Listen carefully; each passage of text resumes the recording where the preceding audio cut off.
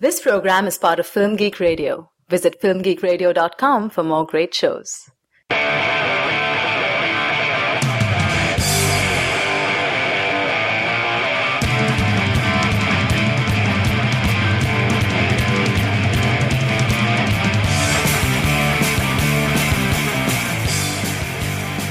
Hey movie addicts, welcome to Cinema Fix, your stop for the purest, highest quality movie reviews on the block. I'm Andrew Johnson, and I'm joined today by my fellow dealer, Monica Castillo. Why, hello, Andrew. Monica, it's time to party! Mazel tov? Yes. Okay. Thank you. I thought it'd be appropriate to quote a BEP song, Black Eyed Peas, because it makes about as much sense to have them on the soundtrack as everybody else that showed up for Gatsby. Oh, wow. Okay. We're definitely going to talk about that. Boom. This is episode number 49 of Cinema Fix, focused on the movie The Great Gatsby. Sorry, it's a few days late. Well, it's more than a few days. It's around a week. We're late. We're just late. Yes. That is my fault. I went out of town. I had to go take care of a family member who recently had surgery. All right, you don't need to ennoble yourself, all right? I went to Colorado, and I thought we'd be able to record from there, but turns out my aunt, she lives, like, literally in the middle of nowhere. It's like, the closest Walmart is 60 miles away. So I think that is the actual middle of nowhere for America. Yes. When it takes you an hour to get to a Walmart. Yes, so the internet connection was not solid enough for us to connect through Skype and do the show last week, unfortunately. But we're back now, and we are going to give you an episode. We're going to do things a little bit differently this week. If you're new to the show, basically this is the show on Film Geek Radio focused on in-depth discussion of mainstream blockbuster films, and usually we release each episode in two parts. We release a spoiler-free segment and then a spoiler-filled segment. This week, and for The Great Gatsby, we're just going to do it all in one. We're not going to spend a lot of time just giving our brief impressions. We're just going to really quickly say what we thought, and then we're just going to assume that you've seen the film. You had a couple weeks now. Yeah, you've had around 2 weeks to see it, so you have no excuse. This week we're talking about The Great Gatsby. Monica, why don't you give our listeners a little information about the movie, just in case they have not read the book that it is based on? Well, if you haven't read the book that it's based on, I'm going to go ahead and flunk you from English. Hey, I have not read the book. In my defense, I went to high school overseas. Okay. Where we had different reading assignments. Well, basically, Midwesterner Nick Carraway, played by Tobey Maguire, is lured into the lavish and opulent world of his neighbor, Jay Gatsby, played by Leonardo DiCaprio. However, Carraway soon sees through the cracks of Gatsby's rich experience and finds it not to be as appealing as it all looks. Okay. I guess that is an effective summarization of the plot. Well, there's a tragedy, and apparently there's a lot more love than I remember in the books, but that's, Lerman. Here's a clip. I've gotten all these things for her. I've gotten all these things for her. Now she just wants to run away. She wants to leave that. Jay, you can't repeat the past. Can't repeat the past? No. Why, of course you can. Of course you can. Okay, Monica, the headlines for people's reviews pretty much write themselves.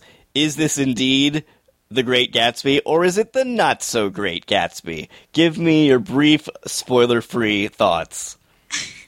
That's kind of like the Colbert setup. The Great Gatsby or the Greatest Gatsby? And it is neither. So you would go with not-so-great? Not so great. Can you elaborate? Baz Luhrmann cuts like a music video director, so everything is very hyper, everything's very kinetic. I don't feel like I got to sit in the lavishness of everything that was going on. I just felt like everyone was on speed and just rushing through everything. Like, enjoying the scenery was just not really an option. You really, hurried through all these, magnificent things that happen. I don't know. I don't feel like that was a proper way to communicate the story, what the story was about. He takes a different angle with it and plays up more the love aspect of it, and I don't know, it felt very not as fulfilling. Now, you have read the novel. I have read the novel, and I was just about to say it's sad that a book about the shallowness and the emptiness of such culture is actually, the movie is shallow and hollow. So, Ooh, ouch. Okay. Fitzgerald had something to say. Buzz had something less to say. Okay, that's interesting. I don't quite agree with you. I don't think it's as bad as you say it is. I think it's just, it's meh. It's fine. It's mediocre. No. No? No. It gave me a headache. Well, I saw it in 3D. So Okay. The last movie that I had a headache from the 3D was Transformers 3. I did not see The Great Gatsby in 3D. I heard the Okay. 3D was not that great. It wasn't that great, but for whatever reason, I ended up walking away with a very, not happy head. Okay. I didn't hate the movie. It's not wonderful, but, it also didn't make me angry like Iron Man 3. So I guess that's Well, a you plus. and I tend to apparently have different taste in what will trigger us. Like, Right. what will make us spew our wrath, our critical anger. I could follow The Great Gatsby plot point to plot point, so that counts for a lot. You kind of have to try not to, especially since the source material is like an American classic. Yes. Though actually, So it's like if you got a Hemingway and f***ed it up. I went into the film knowing very little about the source material, Okay. and about the plot. I'll try to ignore that. Yes, please do. Okay. Hey, Andrew, how do you pronounce the RZA? Your cultural references suck, man. Hey, I knew that The Great Gatsby was a great American novel written by F. Scott Fitzgerald. Okay, I You knew better that. bring the Trekness over next week, because otherwise we can't be friends anymore.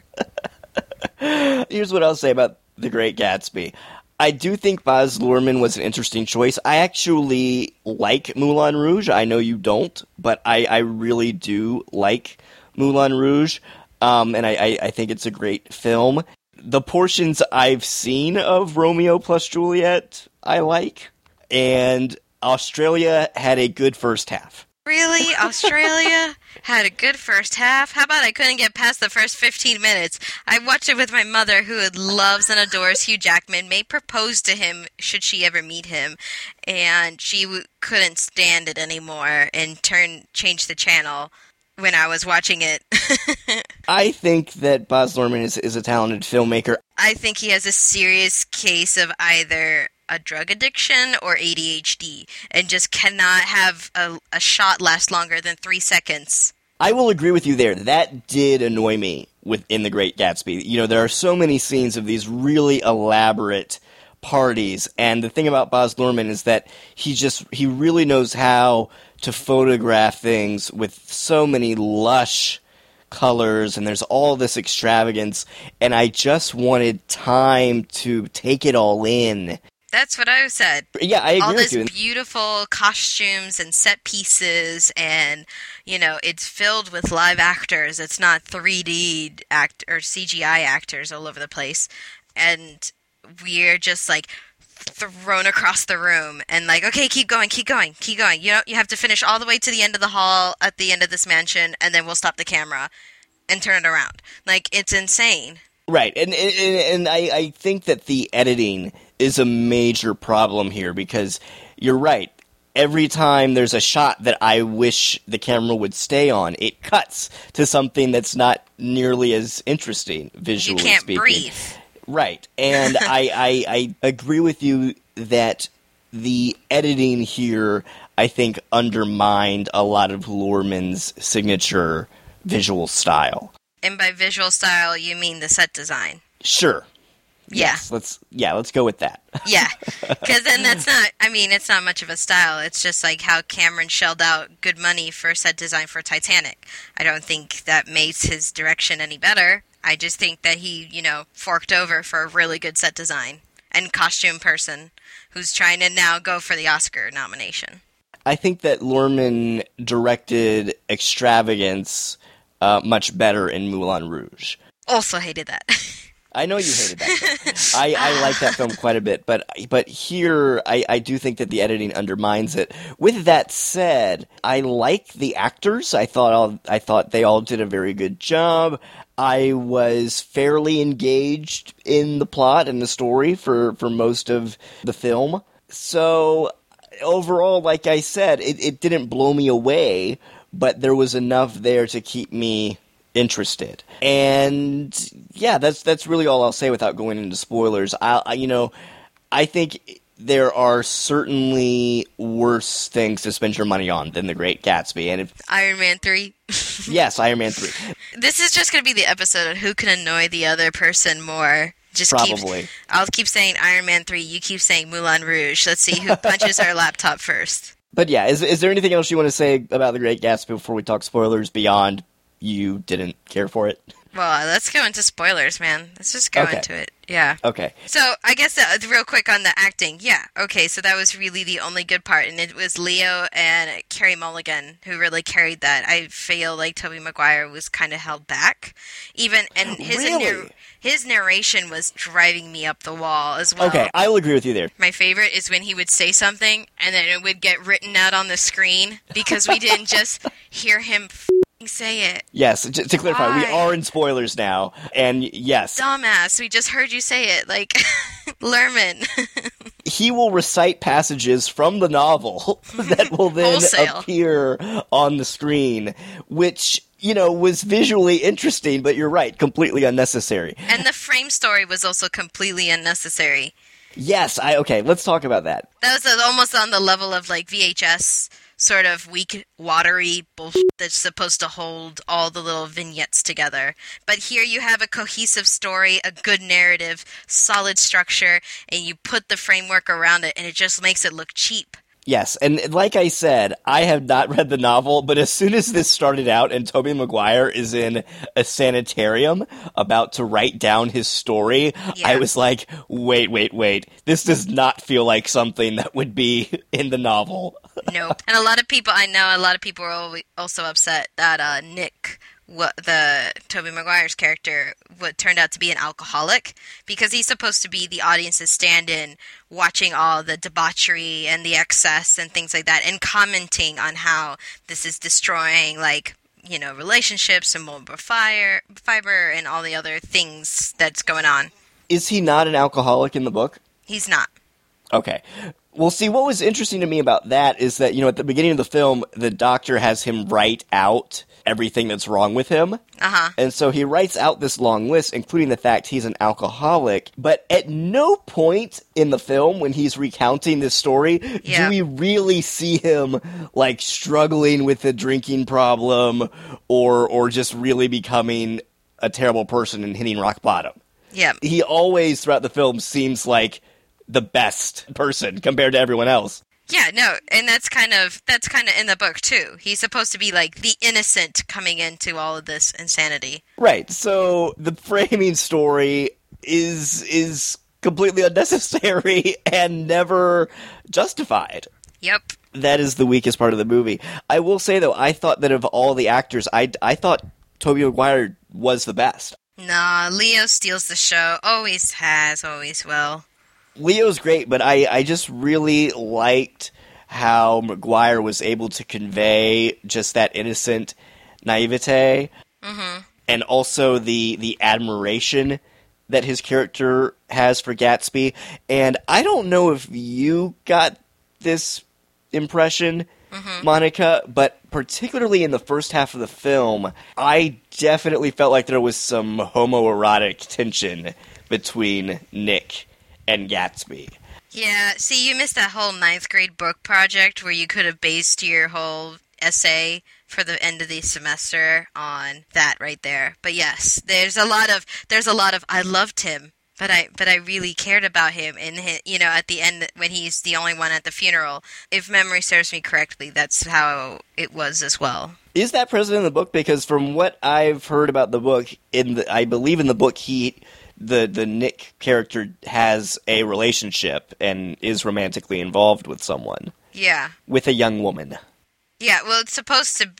In the movie, I can't remember too well. Again, this was 9th grade for me, but I do remember some points. But in the movie, they gave him... What's her character's name? Well, I know at the beginning, he meets Daisy and he's introduced to her friend. Yeah. I'm trying to find... And there's some sexual tension between the two of them. Jordan Baker's the name of the friend. It's Elizabeth Debicki, I believe. Is the actress? Yes. Yeah, Jordan Baker is the character played by Elizabeth Debicki, who has a very distinct look, and in the movie she appears very androgynous. Mm-hmm. And there's like a scene where Nick is riding in the car with Gatsby, and Gatsby's like patting his leg or something, and Luhrmann makes sure to like give a close-up shot of the hand on the leg.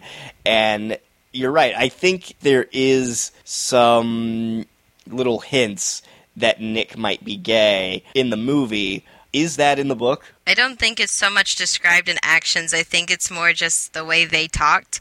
I think he does say something along the lines of, but I loved him. But, that didn't mean what, I don't know. Right. He just could have loved him as a friend. Filios, brotherly love. Yes.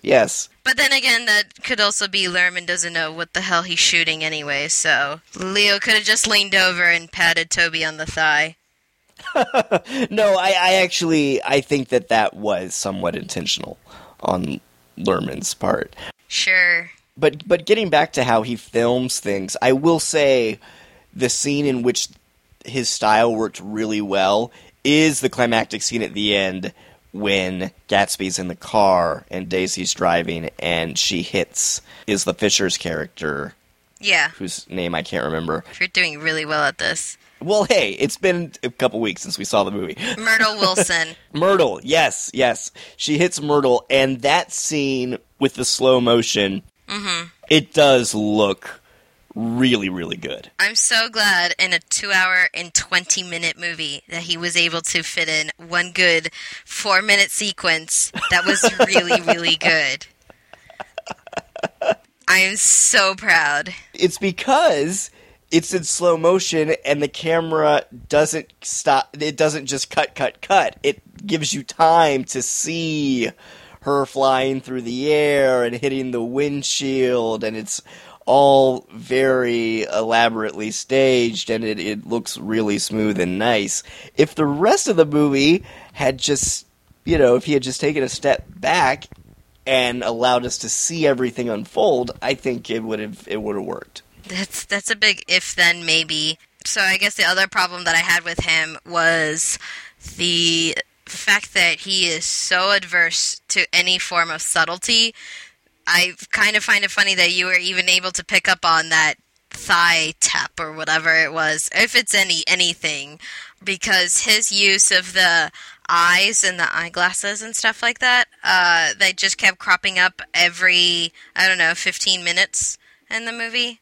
Do you remember that? The big billboard with the eyeglasses is supposed to be advertising Eye Doctor, but it's the cover of the book, sort of. It's a play on that, because it's the same sort of blue, and it looks like it's, I don't know if it's crying, like on the cover, but it's supposed to be referencing that. But yeah, that shows up a good 80 times, I believe, more or less, give or take a few.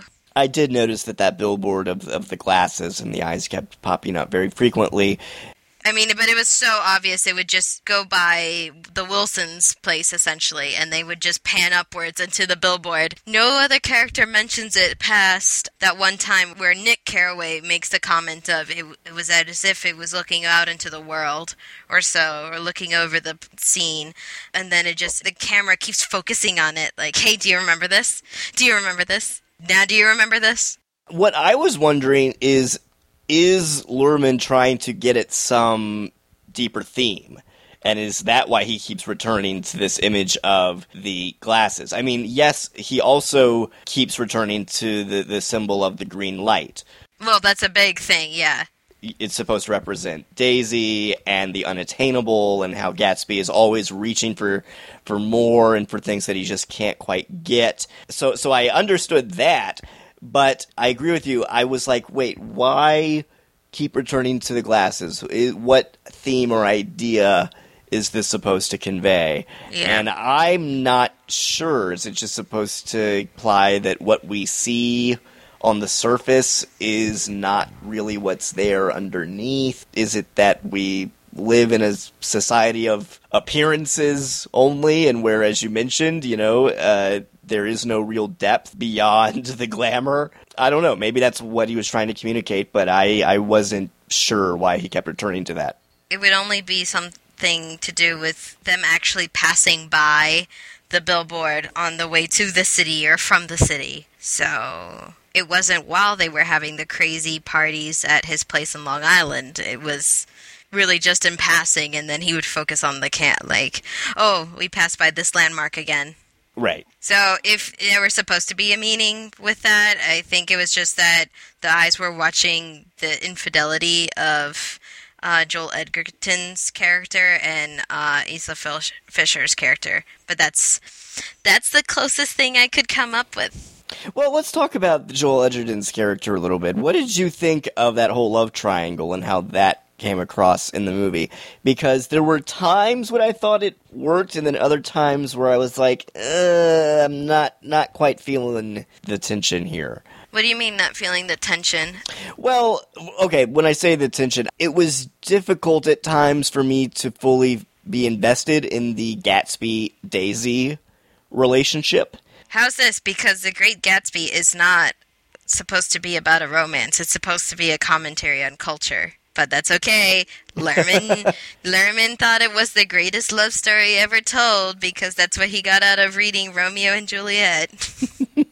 Well, that's what I was trying to figure out. Like, is this supposed to be a great love story? Because if it is, the Daisy character, I mean, I understand why she would want to leave her husband, Tom. Yeah, various reasons. Because he's a horrible racist ass.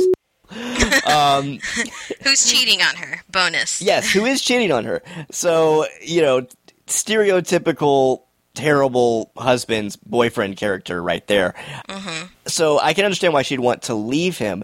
I wasn't quite sure why she wanted to be with Gatsby out of everyone else, though. And also why, ultimately, there's that big scene when Gatsby and Tom finally confront each other. And she sort of stays with Tom.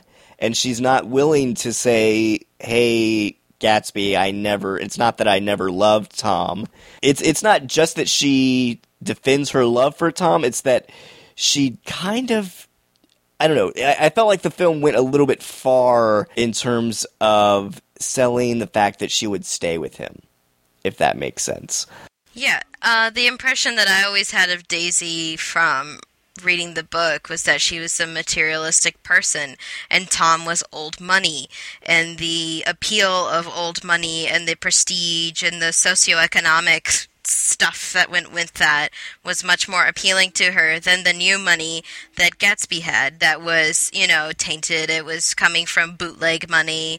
He wasn't exactly, looked upon as an equal to Tom. He was below Tom. Even if he had more money than Tom, he was still below Tom because it was just not, it wasn't a family heritage thing. He didn't have the prestige of parenting. So she, coming from a wealthier family in the Midwest, went for that. And that's why she had a hard time accepting him. I don't think that was very well communicated in the film.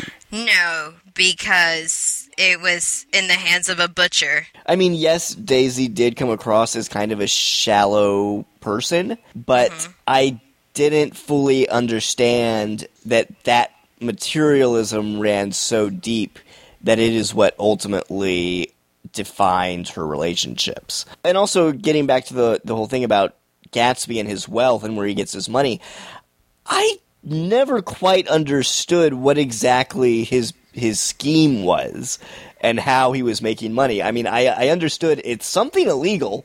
Yeah. But I didn't fully understand what exactly it was. Can you explain that to me? No, I don't remember the specifics of it.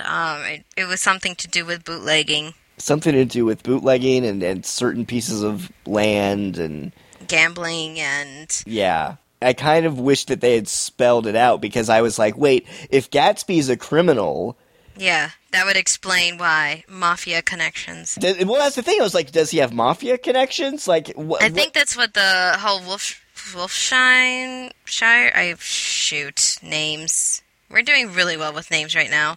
Yeah. Like, I understood that he was somehow involved with the mob, but it was like, wait, does he owe the mob money, or is he controlling the mob? I wasn't really sure. Well, because the Meyer Wolfsheim is supposed to be a reference to the Jewish mob, I believe, in the original book, like Meyer Lansky. That was his connection. That was his business partner. Yeah, I just wasn't clear on the specifics, and I wanted to know, like... Okay, this is the Great Gatsby. He clearly has enough money to throw extravagant parties every weekend. That's all you need to know. Party, party, party. How does he get it? I wanted to know. I wanted them to lay it out for me exactly how he was getting his money. You went in on this party, party life. I just want to know, because, I mean, if Gatsby's supposed to be, like, some sort of anti-hero, or this morally gray individual that maybe we're not supposed to be rooting for, despite the fact that he is the embodiment of the American dream, in a sense, coming up from nothing, then I want to know, I want to be sure of that. I want to know the details, because that's an important part of who he is. And the movie just sort of glossed over that and was like, oh, it's something illegal. But we assume that you've read the book or understand what it must be. Yeah. And I didn't quite get it. Yeah. Well, the last thing I want to talk to you about is the climactic moment of the film in which Gatsby is shot in his swimming pool. Did you like that moment and how it was filmed and how it came across? Is that how it goes down in the book? Jeez, you keep quizzing me about the book. I know, yeah, he is shot in his pool. I do remember that. But it was more like, I think they do mention that he was waiting for Daisy to call and she never calls. And then, doesn't she, like, call and hang up or something? What did the movie do at the end? Well, in the movie, the phone starts to ring. And it was actually Nick? And he's getting out of the pool to answer it when he gets shot. And it's actually Nick. Yeah. But he thinks that it's Daisy and that she's going to come back to him and they'll run away and they'll finally be happy. Yeah. It wasn't that. So it is kind of a nice end for him. Yeah. But ultimately, yeah, it's Nick. It's not Daisy. And I liked how Luhrmann handled that, because it was sort of as if he was saying, okay, this guy has worked hard and done really shady things to get this girl.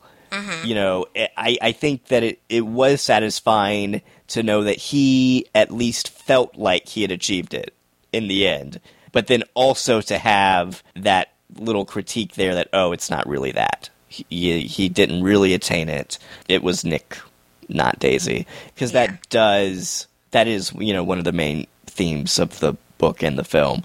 Yeah. So I thought that in terms of having it both ways, I thought that was a pretty effective way to do it. Does that make sense? Yeah, it's, I guess, wishful thinking. Right. Yeah. I mean, it allows us to feel good for Gatsby without negating the theme about how everything is superficial and you can't really always attain what you want. So, I don't know. I liked it. And I will say that I think as the film progressed, it got better. The first half of the movie, I thought, it didn't really do a whole lot for me. I wasn't feeling very interested in the characters. But as it went on, I do think that Luhrmann sort of found his footing with the material. Maybe. No? No. I mean, I just think he, wants to put so many things in there, and they're mostly, just trivial things, that it ends up just looking awful. One of the big things I do hate about Moulin Rouge is the music. They're just not very well done, and the way that it's cut to the film, it just makes me cringe. And for this one, there's a lot of scenes that just serves as bumper videos. They're just they're kind of useless, and the songs aren't that great. And well, really quick, you did bring up the music earlier in the first part of our discussion, and you mentioned that you did not like the use of hip hop and Jay-Z and Kanye. No, because that's not exactly what flappers were dancing to.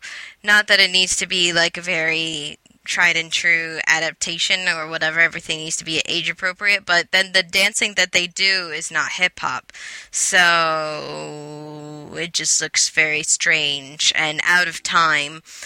I agree that it's out of time, and at first... No, actually, it's like there's moments where they're off time. So I teach ballroom, and I teach how to dance to this music and to the foxtrot and to stuff like that. And it's like there's moments where Leonardo DiCaprio is actually doing a real foxtrot, and it's off time to the music.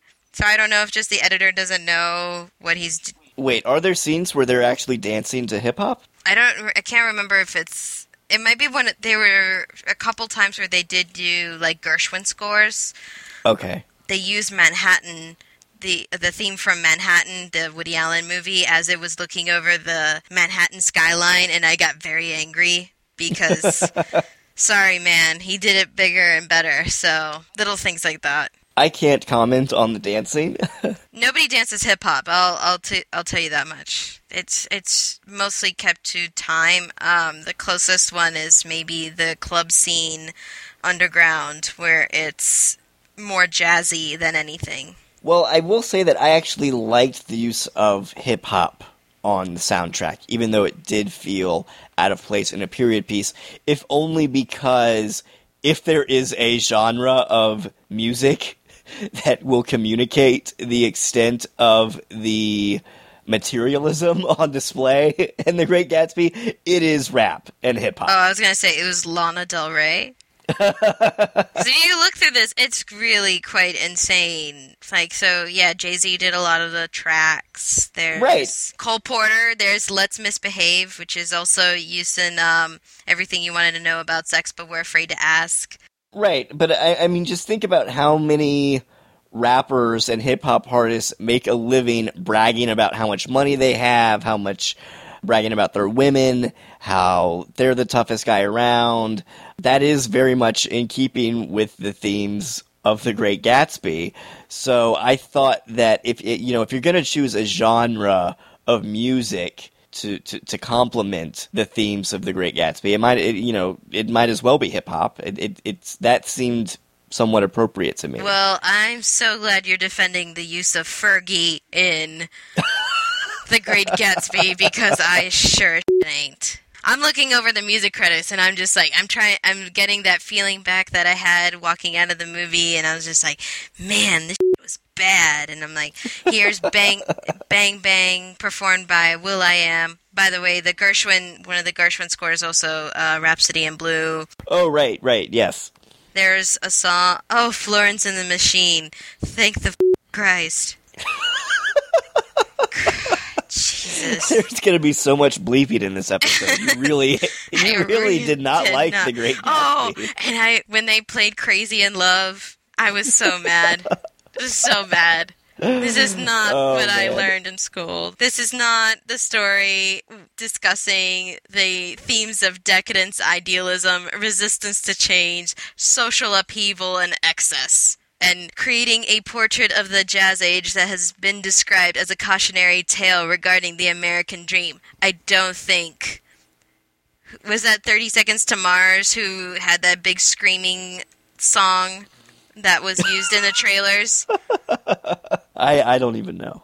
All right, you were defending him, so... I will defend the use of hip-hop in The Great Gatsby and the intent behind it. I think the intent was pure. I think that one could argue the rap hip-hop genre coincides thematically with some of the stuff that The Great Gatsby is touching on. As for the execution, clearly it did not work for you. nails on a chalkboard, man. It just didn't fit. The dancing didn't fit to the music. The music didn't fit to the to the scene. It was weird.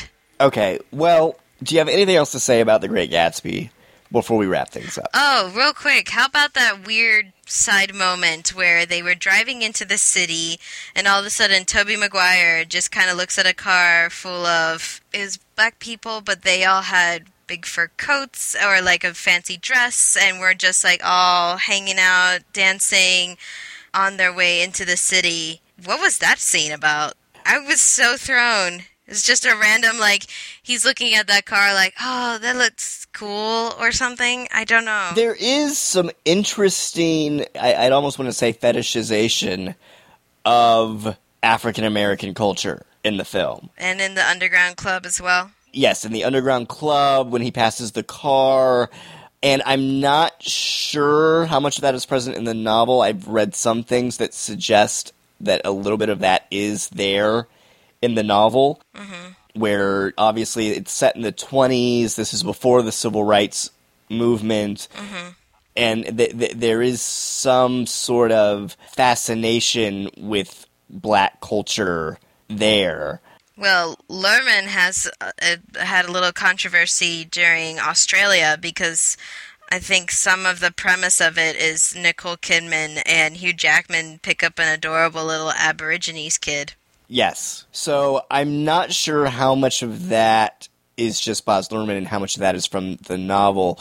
But yes, there are several moments in the film that really heighten and pay very close attention to African Americans and, you know, black music, and yeah, it's definitely there. You're not wrong. It was just weird. I don't even know what I could say about it other than that just didn't feel right. I don't want to say that it didn't feel right. I think one could argue that there's purpose or like it was too unnatural, like they was being forced to focus on.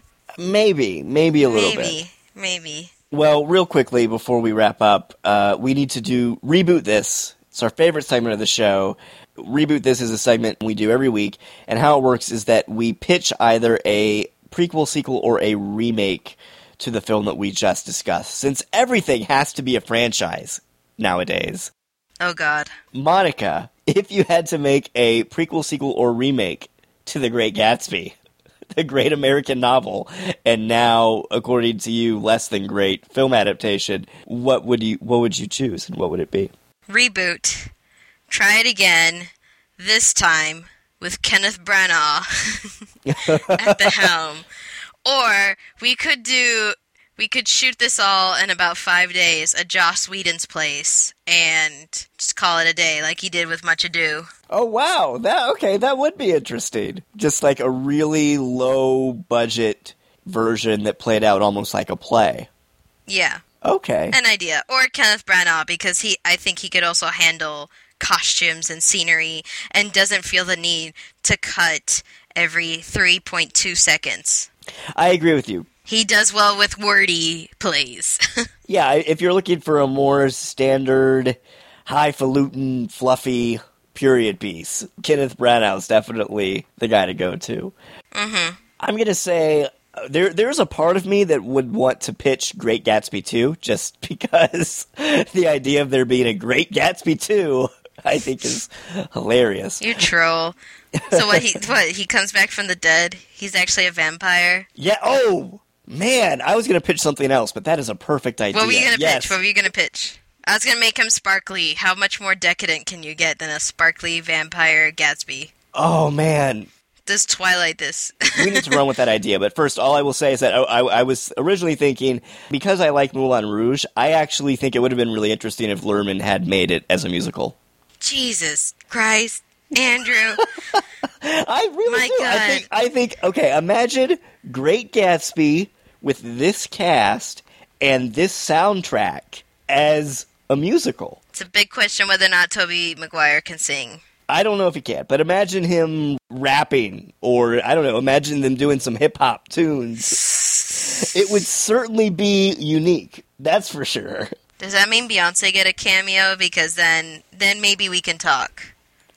Yeah, sure, bring in Beyonce. Yeah. I think she can't act, but she can sing, so I'll let her sing. I think that Luhrmann's sensibilities as a director really work nicely for the musical genre. Just all of the excess and the melodrama. I will never forgive Luhrmann for that tango scene from Moulin Rouge. That was the single most painful thing to sit through, I think. Really? You don't like that scene? No, he was just screaming, Roxanne! And the tango was so slow. It wasn't even a tango anymore. I will agree with you that scene is probably the worst number in the film. But just as a piece of music, I kind of like it. I kind of like the idea of turning that song into a tango. But anyway, yeah, that was my original pitch for a reboot. This would just be the same movie, but as a musical. But I like this idea of Gatsby 2 and having Leo come back as a vampire. I mean, it's what all the cool kids are doing. Yeah. Or he could be a zombie, so like Walking Dead stuff. And then would he turn Nick into a vampire, or zombie? Or, or would Nick just sort of meet up with him again and then have to follow him around? And, what would be the plot of this story? We can have a Nick and Jay Gatsby fan fiction Twilight version where they have to, throw awesome parties. They throw awesome parties. They finally acknowledge their feelings for each other. Yep. And because vampirism also coincides thematically a lot of the time with themes of sexuality, that could work great. Yeah. So, I like this. So then, Gatsby is a vampire. Mm-hmm. He bites Nick, so they're both vampires now. Okay. They're also lovers. Okay. Are they on the run from the cops, or does everyone just think that Gatsby's dead, so he has a clean slate and now he can do whatever he wants?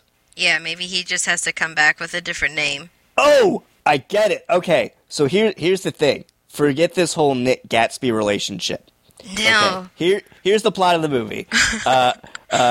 Gatsby's back from the dead. He's a vampire, and he's going after Daisy. He's still obsessed with Daisy. Meanwhile, Nick is still obsessed with Gatsby and trying to get Gatsby to fall in love with him. So we just created another triangle? Yes. Okay. Yes. And Gatsby is trying to lure Daisy away from Tom. And now he's this immortal vampire guy, so will she be attracted to that or not? I don't know. Is he rich, or has he lost his fortune? I think he could still be rich, because that Dracula was rich. Okay, but when he supposedly died, what happened to his fortune? Somebody kept it for him, because he was able to buy tracts of land in London, remember? Oh, that's right. That's how he gets over. You're doing really well in the classics literature department, I'll have you know. Almost really as good as your hip-hop. Okay. I like that. The Great Gatsby 2, Breaking Dawn Part 1. You just wanted to use Breaking Dawn Part 1. I think Breaking Dawn Part 1 should just automatically be the subtitle for every movie. Okay. What, is Electric Boogaloo out? Because I still like it. The Great Gatsby 2 Electric Boogaloo. Beyond Thunderdome. All the good sequel names. Oh, wow. Okay. I think that'll wrap it up for this episode of Cinema Fix, focused on The Great Gatsby. We'd love to get your feedback on the show. Email us and let us know what you thought of the movie. Let us know if you had to remake or make a sequel to The Great Gatsby, what would it involve? You can email us at cinemafix@filmgeekradio.com or comment on the website at filmgeekradio.com. You can also subscribe to us through iTunes, so if you liked this episode, please write us a review. That would really help us get the word out about the show. You can also donate to us through the website. We really appreciate your help. And don't forget to check out other great shows on Film Geek Radio, including The Thin Place. Monica, where can people find you online? People can find me on Twitter at mcastymovies. That's MCASTI movies. They can also find my work reposted on the BOFCA website. That's BOFCA.com. It is the Boston Online Film Critics Association. You can find some of my writing at filmgeekradio.com. You can also follow me on Twitter at WriterAndrew. If you do follow me, be sure to send me a message and let me know you're a listener, and I will follow you back. Oh, also, quick plug. I wrote an essay on Iron Man and how it subverts common ideas about the war on terror. And you can find that over at moviemezzanine.com. So if you were upset by what I said about Iron Man 3 last week, definitely head over to Movie Mezzanine and check that out, because I actually sort of defended certain thematic aspects of the movie. So there's that. I didn't totally just take a dump all over it. Just kind of. Just in the show. Kind of what I did to Gatsby. A little bit, yeah. All right, that'll wrap it up for this episode. I'm Andrew Johnson. I'm Monica Castillo. And have fun this weekend in High on Cinema.